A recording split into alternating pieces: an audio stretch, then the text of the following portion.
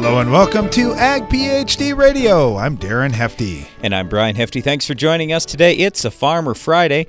We would love to hear from you. Our phone lines will be open all throughout the show. 844-44-AG-PHD. That's 844-442-4743. Or you can email us radio@agphd.com. We're going to get to the Ag PhD mailbag in just a minute here. Before we do, I will tell you we are broadcasting from the Morton studio today.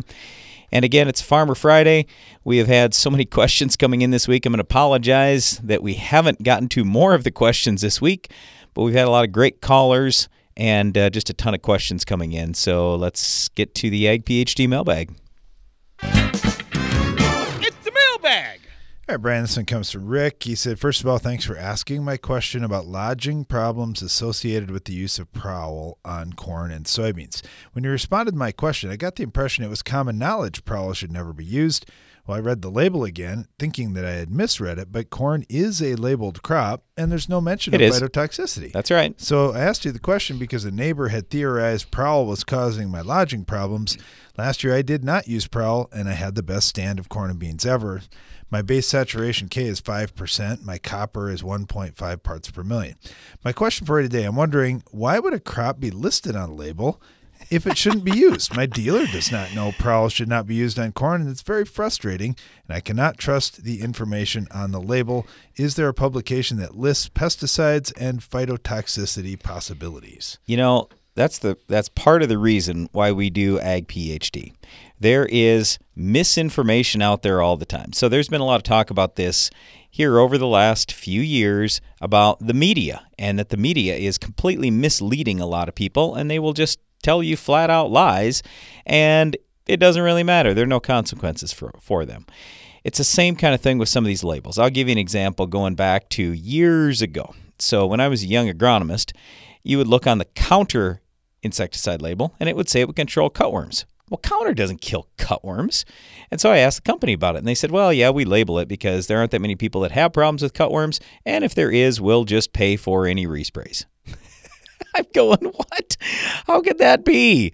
So there are some of those things that are out there. In fact, a lot of those things that are out there, and that just gives us a job, I guess, and a lot of other good agronomists a job, because we have to sort through a lot of those issues.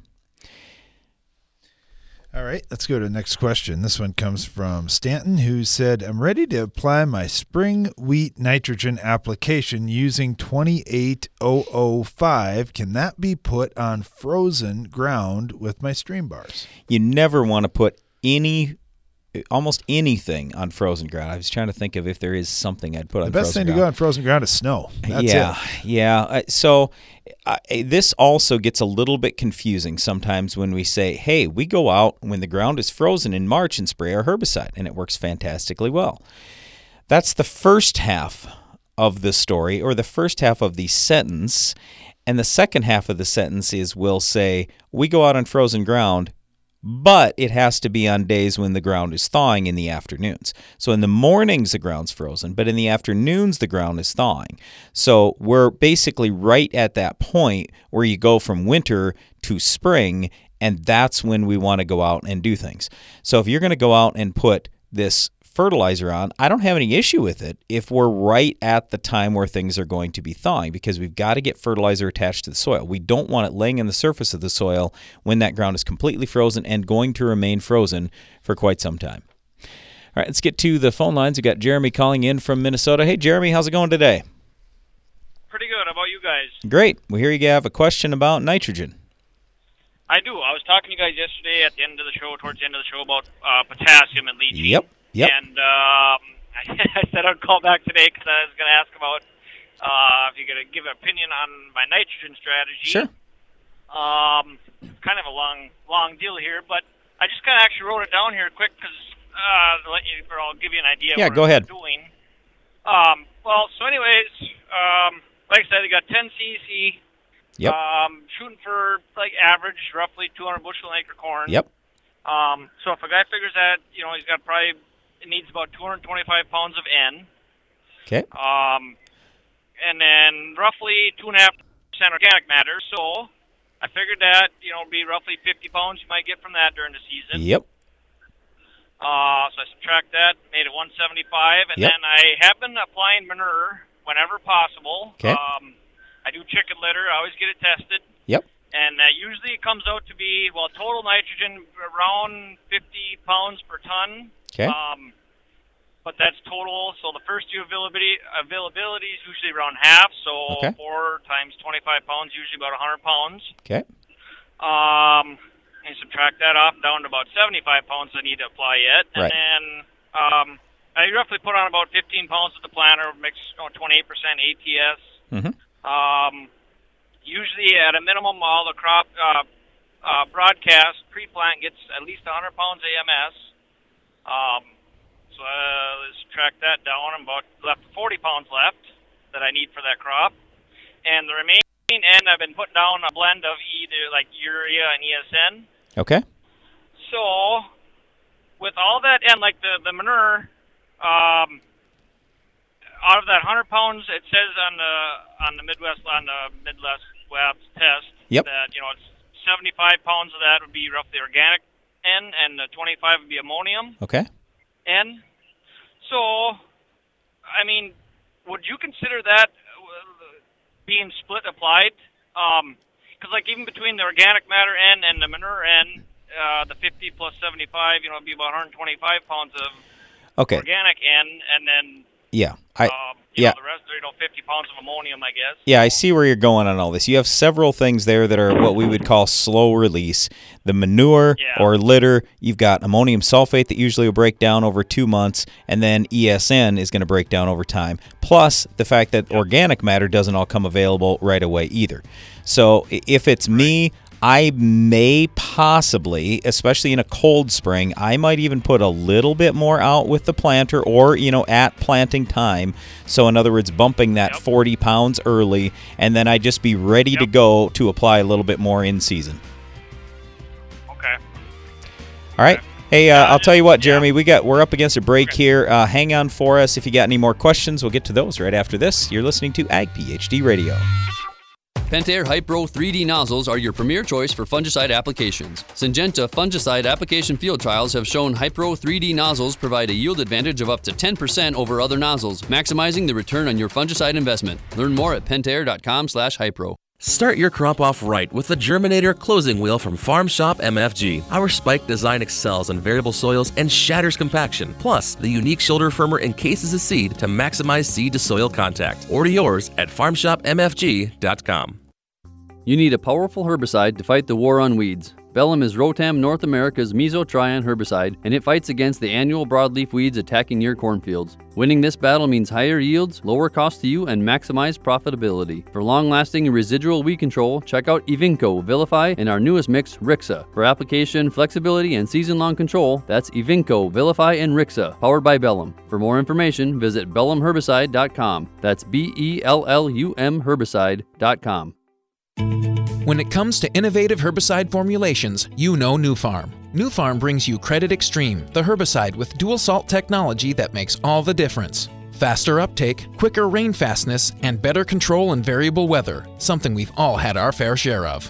When you need more powerful weed control for challenges like lamb's quarters and velvet leaf, with excellent safety to Roundup ready crops, you need Credit Extreme. Nufarm and Credit Extreme, here to help.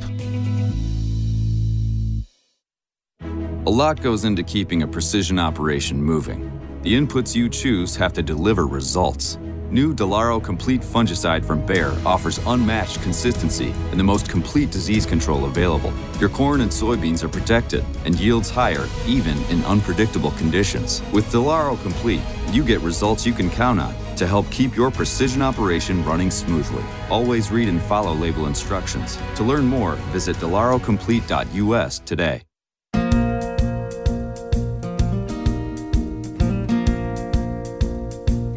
Welcome back to Ag PhD Radio. Brian Hefty here along with my brother Darren, live in the Morton studio, talking today about a variety of things, actually whatever you are interested in, because this is a Farmer Friday. If you want to call in, it's 844-44-AG-PhD. So right before the break, we were talking about we were talking to Jeremy from Minnesota about his nitrogen needs, and there were a couple last things that I wanted to mention there that we didn't get a chance to talk about. The most important thing that we didn't say is there any carryover nitrogen? Okay, so do we have 10 pounds coming into the season? Do we have 50 pounds coming into the season? I don't know. And number two, what was last year? Was it soybeans or corn? And how much of that, if it was corn, how much of that corn residue is left? Now, if I remember right from yesterday when we were talking to him, I believe he was rotating. So if it was soybean ground, I'm not too worried about this. But the point is simply, first of all, we don't consider any such thing as a soybean credit. There is no such thing. That's a made-up term. That's complete fiction and garbage. So if you ever hear an agronomist tell you, oh, there's a soybean credit, there is not. But what they usually won't tell you is how much nitrogen's coming out of your soil organic matter. Okay, so that's real. And Jeremy did figure that. He was talking about 2.5% organic matter, so roughly 50 pounds of nitrogen hopefully coming out of his soil's organic matter in Minnesota over the course of the entire growing season. But anyway, here's where I'm going with all this. If, let's say, you were doing corn on corn, I would throw an extra 50 to 75 pounds of nitrogen out there, just figuring that we're going to have some tie-up in that high carbon residue. Until we get our carbon to nitrogen ratio flipped a little bit, then we've got to make sure that we have plenty of nitrogen out there. The other thing is, and you heard me say right at the end of our last segment, is I would throw a little more out at planting time than he's doing, and here's the reason why.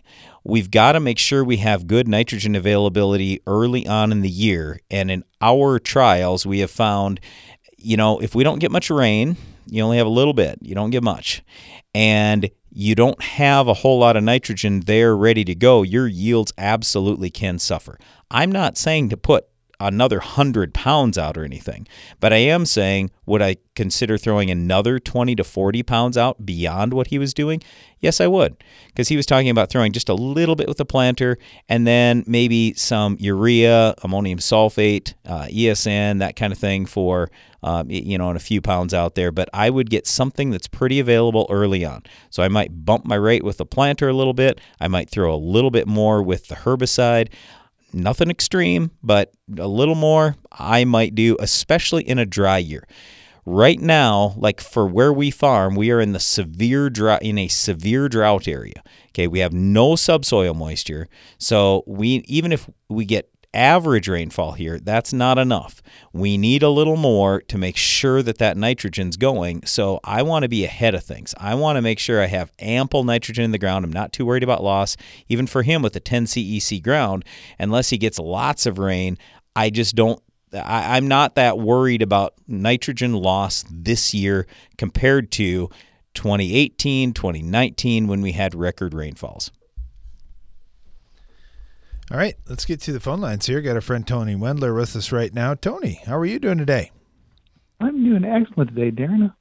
We've got a beautiful sunny day out there, and we're getting ready for cold weather. Yeah, no doubt it's going to get cold. Hey, talk to us just a little bit about grain. We've had so many farmers talking to us now that, man, the grain's worth quite a bit, but I think I want to hold on a little longer, hoping the markets get better. Is there anything we should be concerned about? In terms of the condition of the grain, Tony, not the markets. I was going to say, if you're asking me about the market, if I really had my handle on that, I would be in Tahiti with the satellite radio. Absolutely. But in terms of the grain,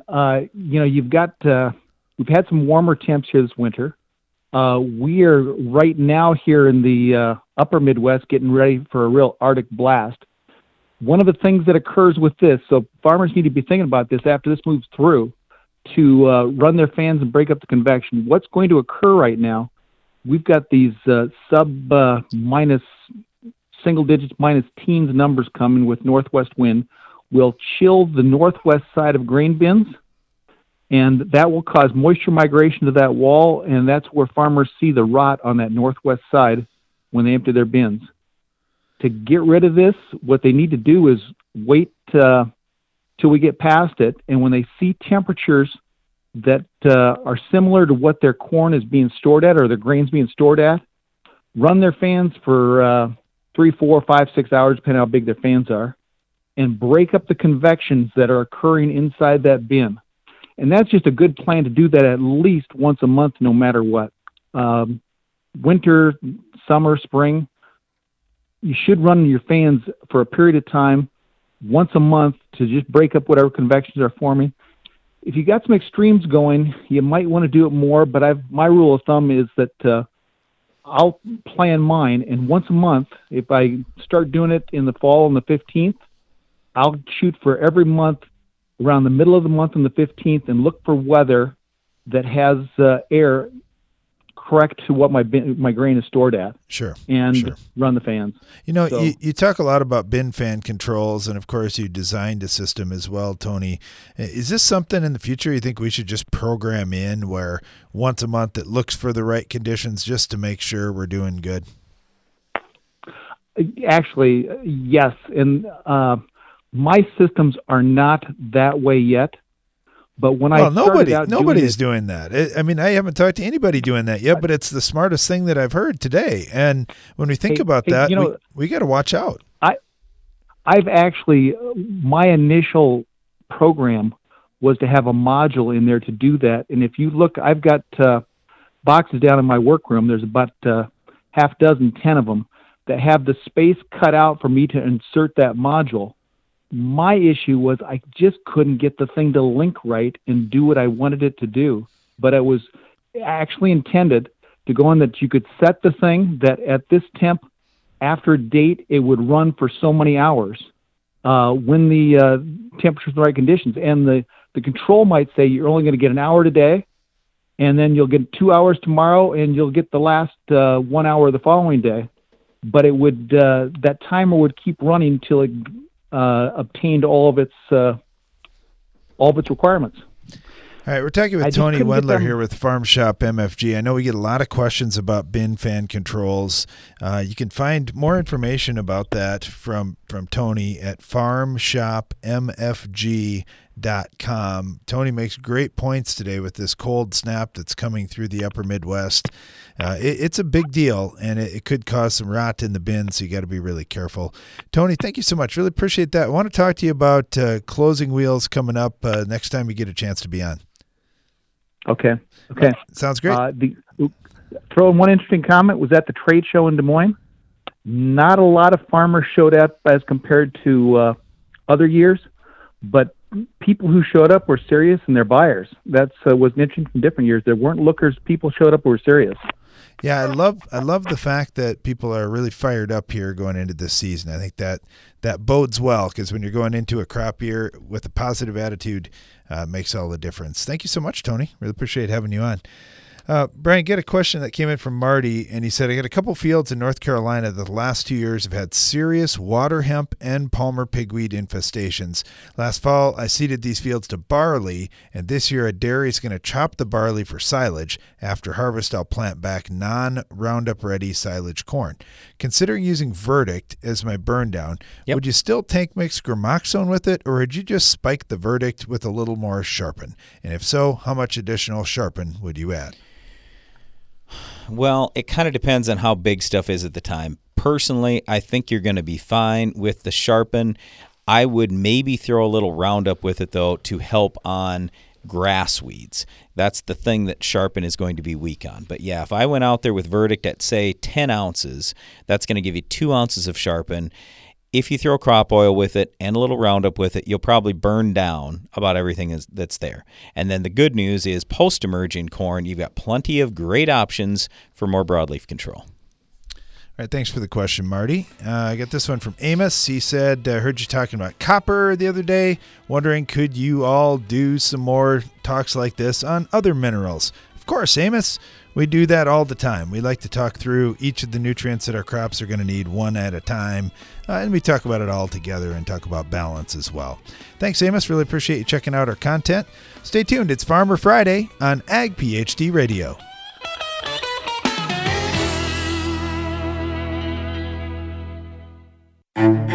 Success isn't just about maintaining your operation, how you make out for the season, or how much you can get from each acre.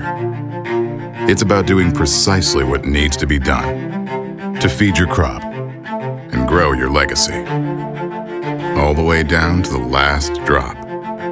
AgroLiquid Precision Crop Nutrition. Apply less, expect more. Find a retailer at agroliquid.com. As a little girl, I always wanted to run the combine because it meant I was helping Dad. And Dad always said farmers are helpers. I'm teaching that to my daughters, that farmers help our family, our neighbors, and our community. It's what I do at work. I help farmers get the equipment they need. My name is Kim. I'm a farmer, and I work for Case IH. Case IH, built by farmers. Revitec fungicide from BASF has been specifically developed for the selective soybean grower who doesn't compromise. If you think good is good enough, if you're okay with just achieving rather than overachieving, if average is your goal, this is not the fungicide for you. Revitec fungicide, brand new chemistry, 3 no-excuse modes of action, 0 modes of compromise. Sounds like the fungicide for you. Revitec fungicide from BASF. That's smart. Always read and follow label directions. Give your corn a strong defense against stress throughout the season with MycoApply Endoprime SC. MycoApply Endoprime SC uses 4 specially selected species of mycorrhizal fungi to protect your crop against stress. That means more access to water and key micronutrients while building a healthy soil structure for stronger crops for years to come. Stronger corn starts beneath the surface. Learn more about MycoApply Endoprime SC at endoprimecorn.com. Always read and follow label instructions. We now bring you an important news bulletin. This just in from Live Action News. Innovation has come to the world of burndown. New Elevore herbicide controls your toughest weeds, even glyphosate and ALS-resistant weeds like mare's tail and henbit. Talk with your retailer about Elevore herbicide today and ask how you can start elevating your burndown. It's about time. Applied at planting, new Xyway 3D fungicide from FMC delivers foliar disease protection from planting to harvest. Active ingredient flutriafol moves from the soil through the corn as it grows for inside-out protection from roots to tassel. For season-long protection, choose first of its kind In-Furrow Xyway 3D fungicide. To learn more, call 815-362-7747 today. Always read and follow all label directions.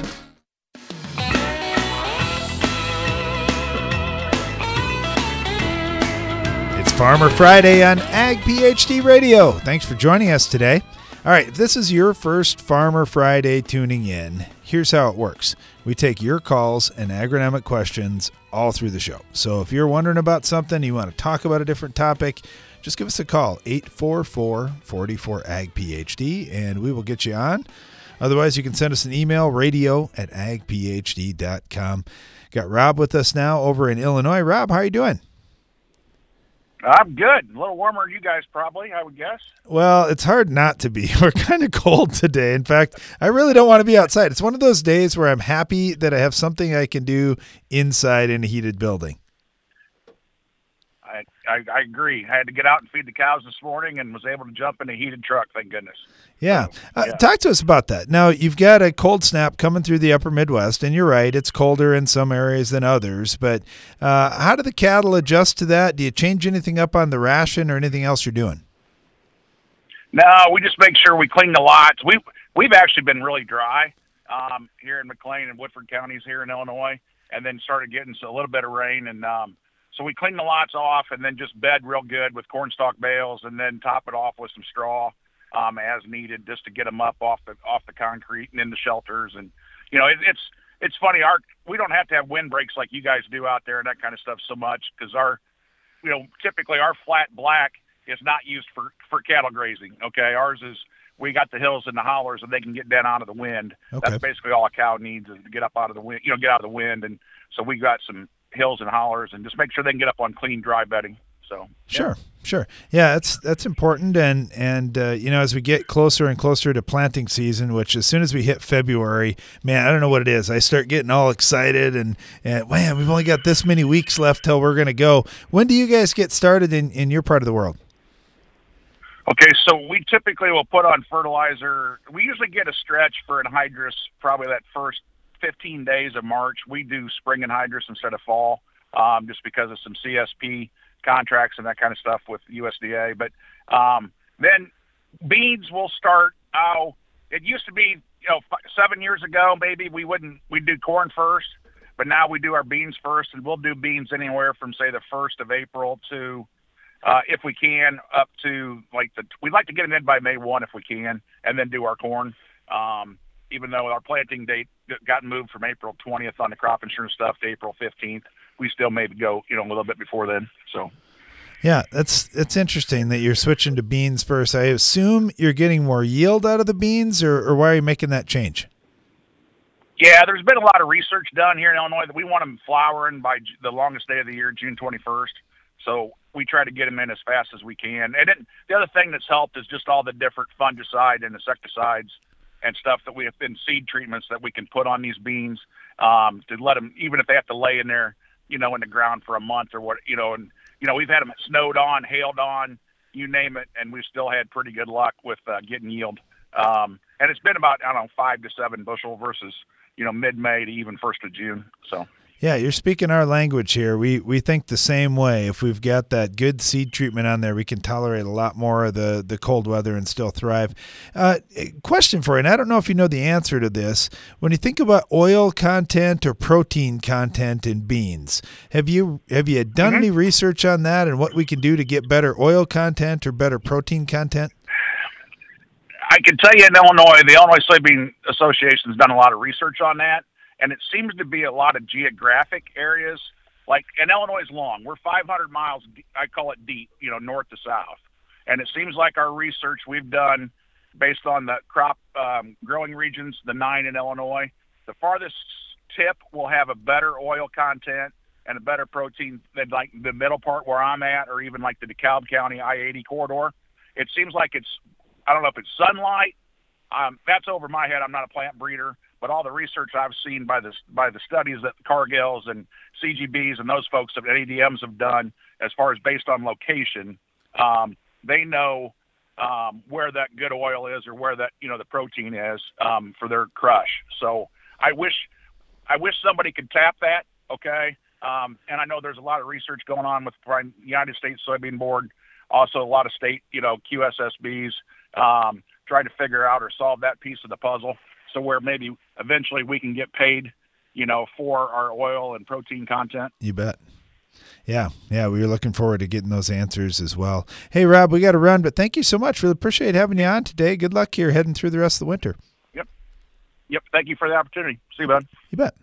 Let's head over to Oklahoma, and we've got Jeff with us right now. Jeff, how are you doing? Doing wonderful. Have a nice day today ahead of the cold Arctic blast coming towards us. There you go. How cold are you going to get down there? Oh, they're talking lows down around 0, so not as bad as you guys are up further north, but still cold for down south here. Yeah, no kidding. Well, 0 is plenty cold. I think when you think about it as 32 degrees below freezing, that really puts it in perspective a little bit. Okay, so talk to us. What have you got on your farm right now? You got any winter crops that are out there that you're worried about? So right now we've got winter wheat out, which is typically very resilient. We've been in a dormancy stage, so I'm not too worried about the cold weather there. About 1,000 head of stocker cattle on hand, so we're grazing some wheat pasture as well as a grow yard. So that's the biggest concern with the cold weather right now. This has been every year. I say it's a challenging year, and I guess that's part of farming. We were wet early at wheat planting time and couldn't get in the fields, and so we were chasing moisture going away when we did finally get started planting.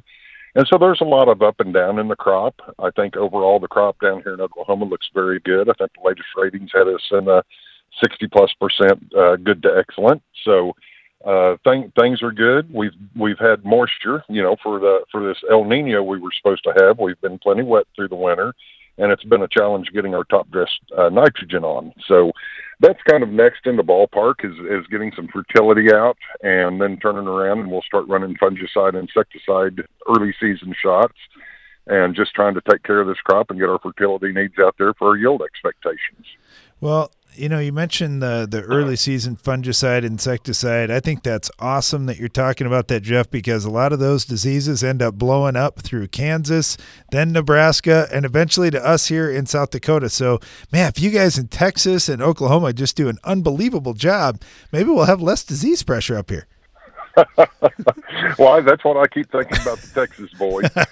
You know, that wish it was that easy, right? A lot of the guys around here miss, and I understand the finances of it, but you know, we have dependably seen 2 insecticide, 2 fungicide shots paying, and we're seeing anywhere from 7 to 10 or even more bushels per acre yield advantage from that in strip trials. And you know, we're doing 120 foot strips with the sprayer across half sections. I mean, you know, we're doing multiple trials out there with it on farm, and you know, it's something that I've seen that really pays, along with the addition of sulfur. And you know, I caught the last bit of that on a soybean and some protein issues and stuff like that. We grow soybeans. I'm not a professional bean farmer, but I was involved in canola for years and years. And you know, the sulfur deal as for synthesis of protein in wheat and building protein in canola was always vitally important. And that's something that we also, you know, on our more limited soybean acres down here, you know, we try to make sure we've got a good base coverage of sulfur for that crop, and it seems to be paying off. Yeah, that's important. So when you're doing that top dress nitrogen, you're throwing sulfur with that?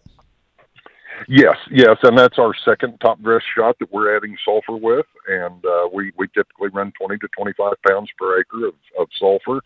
And I don't deal with the local co-ops and terminals. I sell to flour mills, and we have on-farm storage, have a grain analyzer. So every load that comes off the farm goes through the grain analyzer.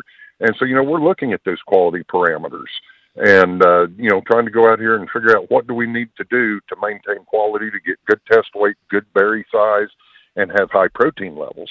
Because protein is typically deficient in the South. And so that's something that we build on, and that's one of our marketing models is growing a high quality, you know, where wheat is the low-price stepchild of the grains.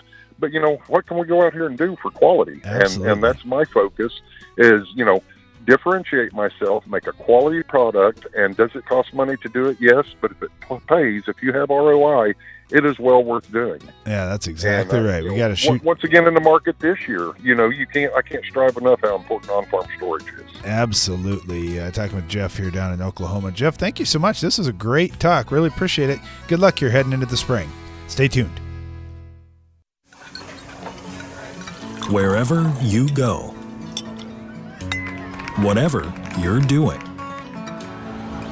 whenever you want. Farm your way with Case IH AFS Connect. Now you can farm, share data, and manage your fleet however, whenever, and wherever you want. Learn more at caseih.com/farmyourway. You deserve to have a building that will last for generations. With more than 110 years of experience and thousands of satisfied customers, Morton Buildings is the industry leader you can trust. Unlike other construction companies, you work with Morton Buildings craftsmen from conception to completion. There's no better time to buy. Lock in your new building for 2020 today. Contact your local Morton sales office or visit mortonbuildings.com. You're all set with the 4x4 turbo diesel truck.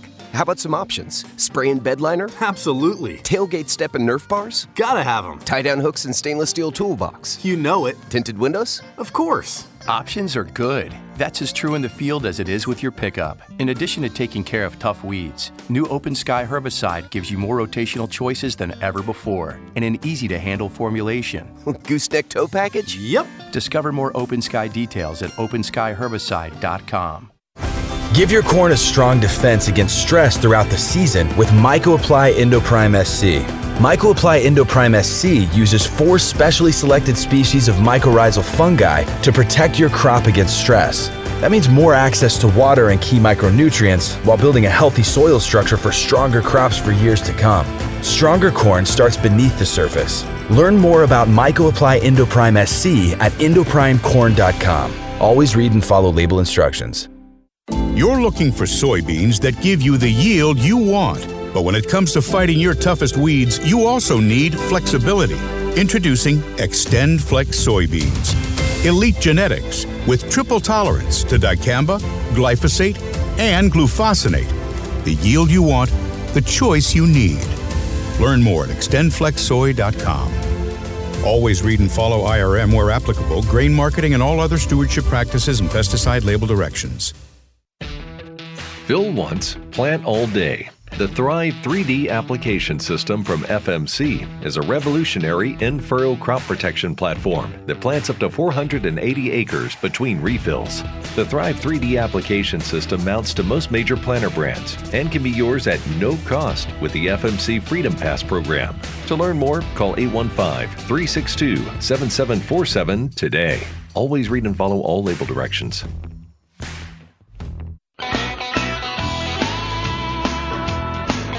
Farmer Friday on Ag PhD Radio here from the Morton Studio. Taking your calls and agronomic questions too at 844-44-AG-PHD. We got Philip on with us right now up in Ontario. All right, Philip, it's been kind of a crazy market year so far. How are you doing? You know, I'm doing okay now. It's a lot better in farming than it was the last time I chatted with you.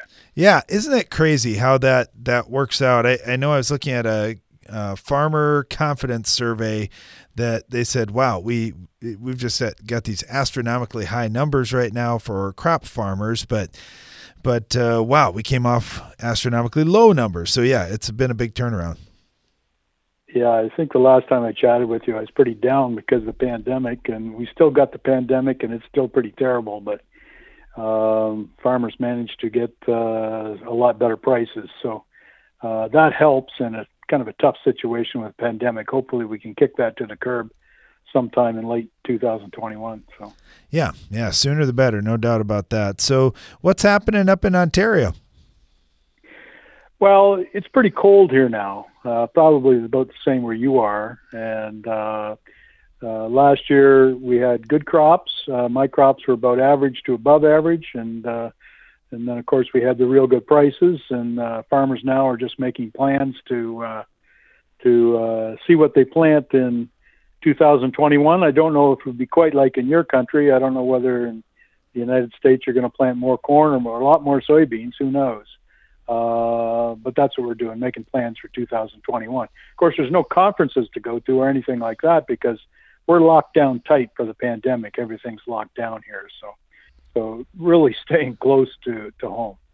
Yeah, I know it. I'm getting a little stir crazy, but we're doing some virtual things, and it's really changed the game, having those options, having that technology improvement where you can see some things. But we had a farmer on here a little earlier on the show. He went to a farm show that was open, and he said there weren't too many people there. No, I really lament that. I mean, it's something we have to do to get by what we're going through. It's really tough, this COVID-19. But I look forward to the day when we all can get together again and get back to normal. In lieu of that, we have all this virtual activity going along, and it's just not the same, but we'll take it in these tough conditions. Yeah. So, all right, you're stuck at home. I would assume you're doing some studying, doing some reading. Are you learning anything that's going to help the farm or learn any trends in ag that you think are pretty exciting? I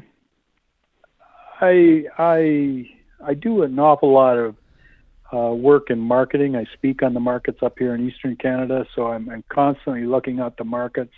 I find it particularly fascinating over the last couple of weeks, especially when you compare what happened in the stock market with GameStop and AMC and BlackBerry and those stocks and the Reddit crowd and the Wall Street bets. And I've written columns about how that relates to agricultural marketing. And so I've really been into that the last few weeks. I really find that interesting. As far as my farm goes, I have a lot more wheat, winter wheat, going into this following year than I ever had in my career. It's just more of a rotational concern. And, of course, I've been able to price some crops at some pretty profitable levels going into 2021. So as far as new things other than that, frankly, at the local level, I do find it hard to know what's going on locally. And I know it's been a challenge for maybe people like yourselves and people in the industry who want to launch new products or talk about new technology, but they can't have a meeting to get everybody together. So it all has to be through another means. So that's certainly been challenging. Yeah, it's been quite a year, no doubt, and you're right. Those markets, the stock market's been pretty interesting to follow as well. Philip, thank you so much. We appreciate having you on, and look forward to maybe seeing you in person down the road here too. Wouldn't that be fun? We hope we get there someday. Thank you very much. You bet. Thanks, Philip. Yeah, I will say this though, that someday, in my opinion, is coming soon. It's not going to be very long. Like in our state, it's about 20, and they figure the numbers though. So it's probably 30% of the people have already had COVID. We're up getting close to 15% of adults already have the shot. So we're at almost 50% now. And so I would guess 2 months from now, things are going to look a lot different than they do today, especially as they speed up the vaccine production. So I think things are going to go a lot faster here in the next couple months for all these shots. But anyway, yeah, can't wait till things get back at least much closer to normal. Well, so we do these virtual events, Brian, and this is something that in the past we hadn't done our agronomy workshops in a virtual format like this. We got some feedback from Argentina, from Diego. He said, I was watching your soybean workshop this week, and it was great. He said, unfortunately, I wasn't by the beach this time, and he's laughing. He said, I wanted to know, though, what are the advantages and disadvantages of planting in twin rows? I heard you talking about that. It's not something very common here. Is it anything we should be looking at? Well, the reason why the twin row thing got going was because of corn, where a lot of people wanted more population, but if you do more population all in the same row, that's hard if you're in 30-inch rows. And they didn't want to go to 15-inch rows because of the corn head. So anyway, the twin row thing came about thinking, well, maybe we can continue to use our same corn head and run 2 rows through one. So 2 rows of corn through 1 row on your corn head. And you know, that makes some sense. It's not going to be as good, though. You're still going to have some loss out there. But anyway, by having it this way, now it allows you to have a bigger tire than you would be able to have in a 15-inch row. And you are somewhat accomplishing what you did in with the 15-inch rows in getting the rows just a little wider. Generally speaking, they're 7 inches from side to side, something like that. And then you've got more space. You then have 23 inches going to the next row.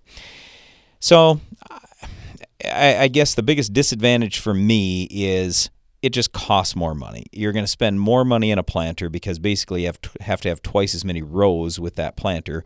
Or you can certainly go double it back. Just in our little research stuff, we've done that many times where we plant 30-inch rows and then we just go back again, planting 30-inch rows again, offset by about 7 inches. So, you know, you can do that stuff just in the short term to try it out and see what you think. So that would be my suggestion if you want to try it. But I don't know. I mean, it's really never taken off just because the harvest is still kind of challenging. And in terms of the planter, it's going to cost you more money. All right, thanks for the question. Get this one from Monty about, from Patrick, I guess, in this one.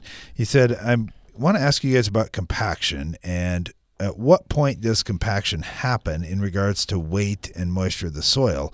Would you measure it in pounds per square inch of contact with the ground? How would driving a pickup truck, for example, across a field versus a loaded grain cart compare? Another comparison may be how much better would tracks be versus conventional tires? Okay, there's all kinds of research out there, so you can just look online and you will find plenty of stuff. Yes, you would measure it based on PSI. But in terms of how bad is bad and how much compaction are you going to create, that's where it gets a little bit tricky. So I'm not going to have any exact thing I can tell you, but you can look at plenty of the studies that are out there.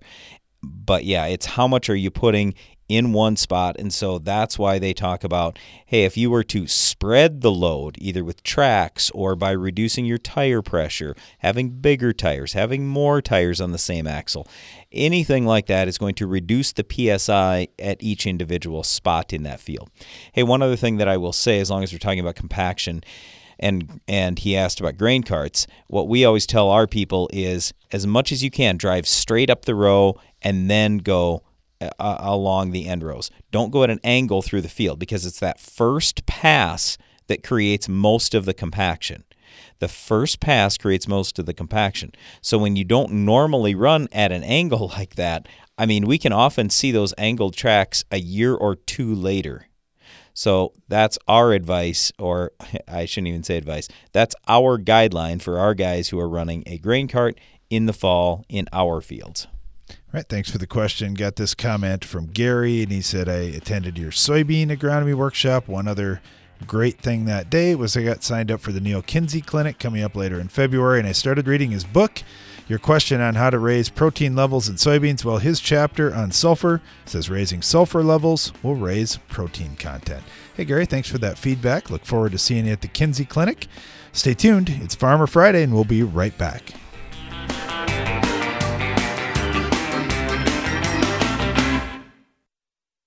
It's not about how quickly you come out of the gate with nitrogen fertilizer, but how strong you finish the race. High Striker uses patent-pending chemistry to stabilize your nitrogen in a form that lasts longer in your crop's root zone. Because for high yields, your nitrogen must last longer, so you can finish the season stronger. Visit agrotechusa.com to learn why so many growers are going the distance with High Striker treated nitrogen. Did you know soybean diseases like white mold and sudden death syndrome can survive in your soil even after rotating crops? Prevention of these diseases is a constant battle, and yield loss from an infection can be devastating. The right management plan makes all the difference. Keep your beans safe this spring with Heads Up seed treatment. Heads Up guards your seed from both white mold and SDS. Stay protected and profitable by asking your seed dealer for Heads Up. Learn more at headsupst.com. No matter what time of the year it is on your farm, with a Bayer Plus Rewards program, earning and redeeming rewards are always in season. Because when you buy 2 or more eligible seed or crop protection products throughout the year, you earn $3 per acre in cashback rewards. Cash you can redeem and reinvest in your farm later in the season. That's Bayer Plus Rewards, and that's how we're helping make every part of your season, well, rewarding. Visit mybayerplus.com to learn more. See program terms and conditions for full details. Each year brings new and unique challenges to farming, and your operation needs to constantly adapt to meet them. That's why at AgBiome, we're working every day to bring you new and better solutions, microbial-based solutions that protect your crop and help it reach its full potential. To learn more about how we're doing it, visit agbiome.com. That's AGBIOME.com. AgBiome, feeding the world responsibly, partnering with microbes for human benefit. Want to cut production costs without losing yield? Brian Ryberg from Buffalo Lake, Minnesota has done just that. Here's his story. We began using a Soil Warrior on our farm the fall of 2014. We've seen many benefits from better water infiltration, a lot less hours on equipment, fuel, been able to reduce our fertilizer side, so it's really simplified our operation. See what makes Soil Warrior different and better at soilwarrior.com. Success isn't just about maintaining your operation, how you make out for the season, or how much you can get from each acre. It's about doing precisely what needs to be done to feed your crop and grow your legacy, all the way down to the last drop. AgroLiquid Precision Crop Nutrition. Apply less, expect more. Find a retailer at agroliquid.com.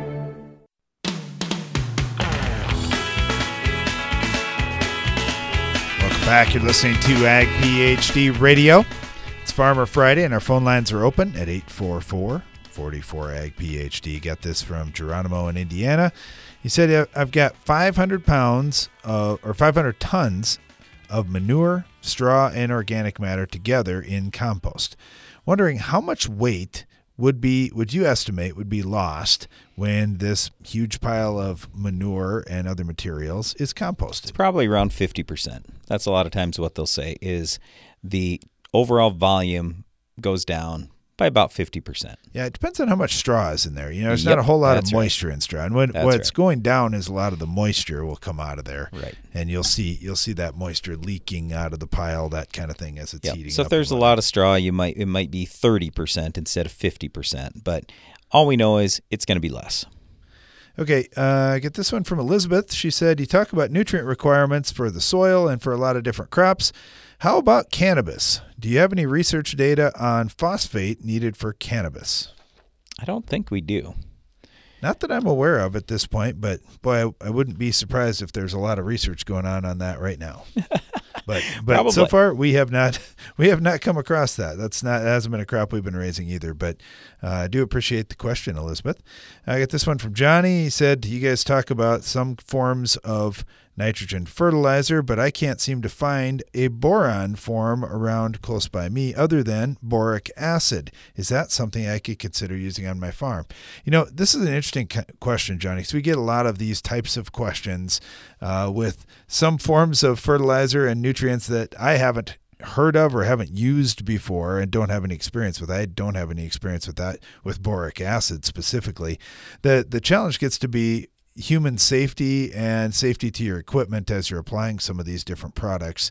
If you can apply it safely and it's not something dangerous for you and not something dangerous for your equipment, and it provides available boron, it's something that could be considered. But yeah, I don't know specifically on that one. Okay, and I would just say you have to ask more fertilizer dealers. If you ask 20 fertilizer dealers within a 200-mile radius of you, you will find probably 10 of them are supplying boron to people. So it's just, unfortunately, not every fertilizer dealer is selling boron. Many are super focused on NP and K, and only some are focused on the micronutrients. But in terms of boron, we usually talk one of two things. It's either a dry boron, and then we're spreading that out usually in the fall. You could spread it in the spring too, but we're spreading that out in the fall to try to build soil test levels. Otherwise, we're talking about a liquid boron, and it's maybe like a 10% boron or something like that liquid. We'll spray it either with herbicide, broadcast, pre-emerge in the spring, or you could use a little bit foliar. And you have to be real careful what you're doing foliar because there could be some burn to the crop, so just make sure it's put with plenty of water and you're keeping your rate real low. But yeah, there are a lot of companies out there selling different boron products. I can think of several off the top of my head right now. All right, thanks for the question. We got this one from Delane in Iowa, and he said, I'm planting Liberty Link and Enlist soybeans this year, and I plan to put Zidua Pro on the same day that I plant the beans, followed by Liberty and Outlook on the Liberty beans after the crop's up. I plan to use Zidua Pro, followed by Outlook and Enlist on the Enlist beans. I want to verify, can I use Outlook after I've already put Zidua Pro on? Oh, this is an interesting question, Delane. And when we think about some of these different combination products that are going out there, I always have to look at the component chart and see, man, what's in all those combos, because there's quite a few of them on the market today. Okay, so here's what Zidua Pro is. It's a combination of Sharpen, Pursuit, and Zidua. Where did she say where she's from? No, Delane. Sorry. Sorry. Brian has a daughter named Delaney. Yeah, I misheard. I think he might have thought I was saying that.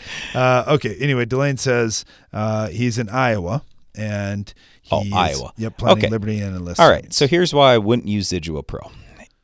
Sharpen, you can only use 1 ounce. You're not going to have enough residual to carry you into the season. If you try bumping the rate, that's not good. You're going to hurt your beans. Pursuit, you got a full 4 ounces. That's too much. I would never recommend that in the state of Iowa. Way too much. You've got risk of carryover the following year. I mean, unless you're planting beans on beans. And then the Zidua is fine. Zidua is a group 15 that's in there. It would be somewhat similar to Outlook. I don't have any real big issue with that. I'd rather use it post-emerge than pre. So instead, this is why we always talk about the 3 pre's. We'd recommend some Metribuzin, either Valor or Authority, plus Trifluralin in conventional till or Prowl in no-till. If you were to do all 3 of those that I just mentioned, Metribuzin, Trifluralin, and either Valor or Authority, you're only going to spend about $12 an acre. That's it. So you'll spend roughly $8 or $9 more if you go to Prowl instead of Trifluralin. So what I'm saying is you can spend less money than you're going to spend in the Zidua Pro. You're going to get something far better on the weeds that you're after, and you're going to have less risk for carryover. So I would not use Zidua Pro. But if you choose to use Zidua Pro, can you follow with Outlook post-emerge? Yes, you can. All right, thanks for the question. Got this one from Mike, and he said, I got a question for you on how I'm putting my fertilizer on. I was just wondering what your thoughts would be. We do a lot of no-till beans and try to strip-till corn. And normally in the fall, we go in and inline rip the bean stubble and come back in the spring and strip-till and put on 40 pounds of 32 and side dress later. But this year, we're going to ban liquid P&K. We use a Dawn Coulter system, so we really aren't able to go maybe 5 inches deep with our product. So we were thinking we were wondering what you would think if we set our inline ripper up and put either the liquid or dry P&K down around 10 or 12 inches deep. Works and fine. run the same way that we would strip till in the spring with our 40 pounds of 32. Where is he from? Doesn't say. Okay. And you said inline rip in the spring, right? Inline rip the bean stubble, then come back in the spring. So go in the fall and inline rip. Okay. Yeah. So my only concern with what just got said there was trying to inline rip in the spring. And so, yeah, I'm not exactly sure what you're talking about here. Fall, no problem. But spring, my concern just gets to be how long until that ground is fit clear down to 10 or 12 inches. If the ground is fit that deep, then could you have been planting 2 weeks earlier than that? Now, if we have a dry and warm spring, no problem with doing that in the spring. And yeah, we never, the issue is, so just so I'm clear here, the issue is not putting P&K down at 10 or 12 inches. We've done a whole bunch of that in the past, proven it works fantastically well. I'd love to see you do that, but we have to make sure that the ground is fit to do it. All right, thanks for the question. Okay, I got this one from ATB, who says, you're talking about soybean nodulation. I'm just wondering if you could repeat to me, when the roots are cut, when the nodules are cut open, what color would show that the nodulation is not working?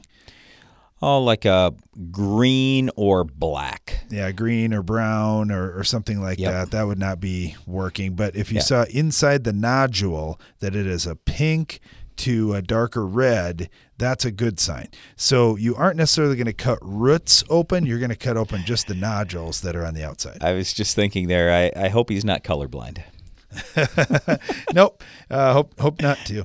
Okay, if you are, then just ask somebody else to take a look, but maybe you figured it out along the way too. Okay, this one's from Deborah in Arizona, and she said, you guys were talking about fixing high soil pH, and your talk was a little too advanced for me. I've got a backyard garden in a high alkaline soil. Just wondering, would you have any tips for a backyard gardener who's not going to buy a tile plow, etc.? Well, yeah, our tip is always the same. I don't care if we're talking a garden or a great big field. It's soil test. Send us the results, and then we can give you advice. And the other thing, let's just say you've got terrible soil, Deborah, and it just, man, I just can't get anything to grow back there. Try a raised garden. And then you can get away from, all right, I'm stuck with this poor soil quality here. I could do a raised garden instead. Yeah, I mean, that's the advantage you have with a garden, because all these things we talk about, cost per acre is so bad. Well, you're not doing an acre. So you can spend a lot of money on a per acre basis, and it's not very many total dollars because it's the size of a garden. What we would tell you is high alkaline. Our first thought is calcium, but I don't know if you have a whole bunch of sodium or magnesium, something that's causing that pH to go way high. What we're usually looking at is we want to make sure we have calcium in that kind of 65 to 75% range in a base saturation test in your soil test. And if your pH is still high, then we're usually talking about elemental sulfur. Adding some elemental sulfur, absolutely, and you can read up on this in gardening magazines, that elemental sulfur will absolutely lower your pH and help get you more production. All right, thanks for the question, Deborah. Really appreciate that. Thanks to everybody who called in today or sent in questions. We always appreciate that. We love the challenge of agronomy questions, and hopefully we're able to provide some help for you too. Thanks for listening to our show today. Be sure to join us each weekday for more Ag PhD Radio.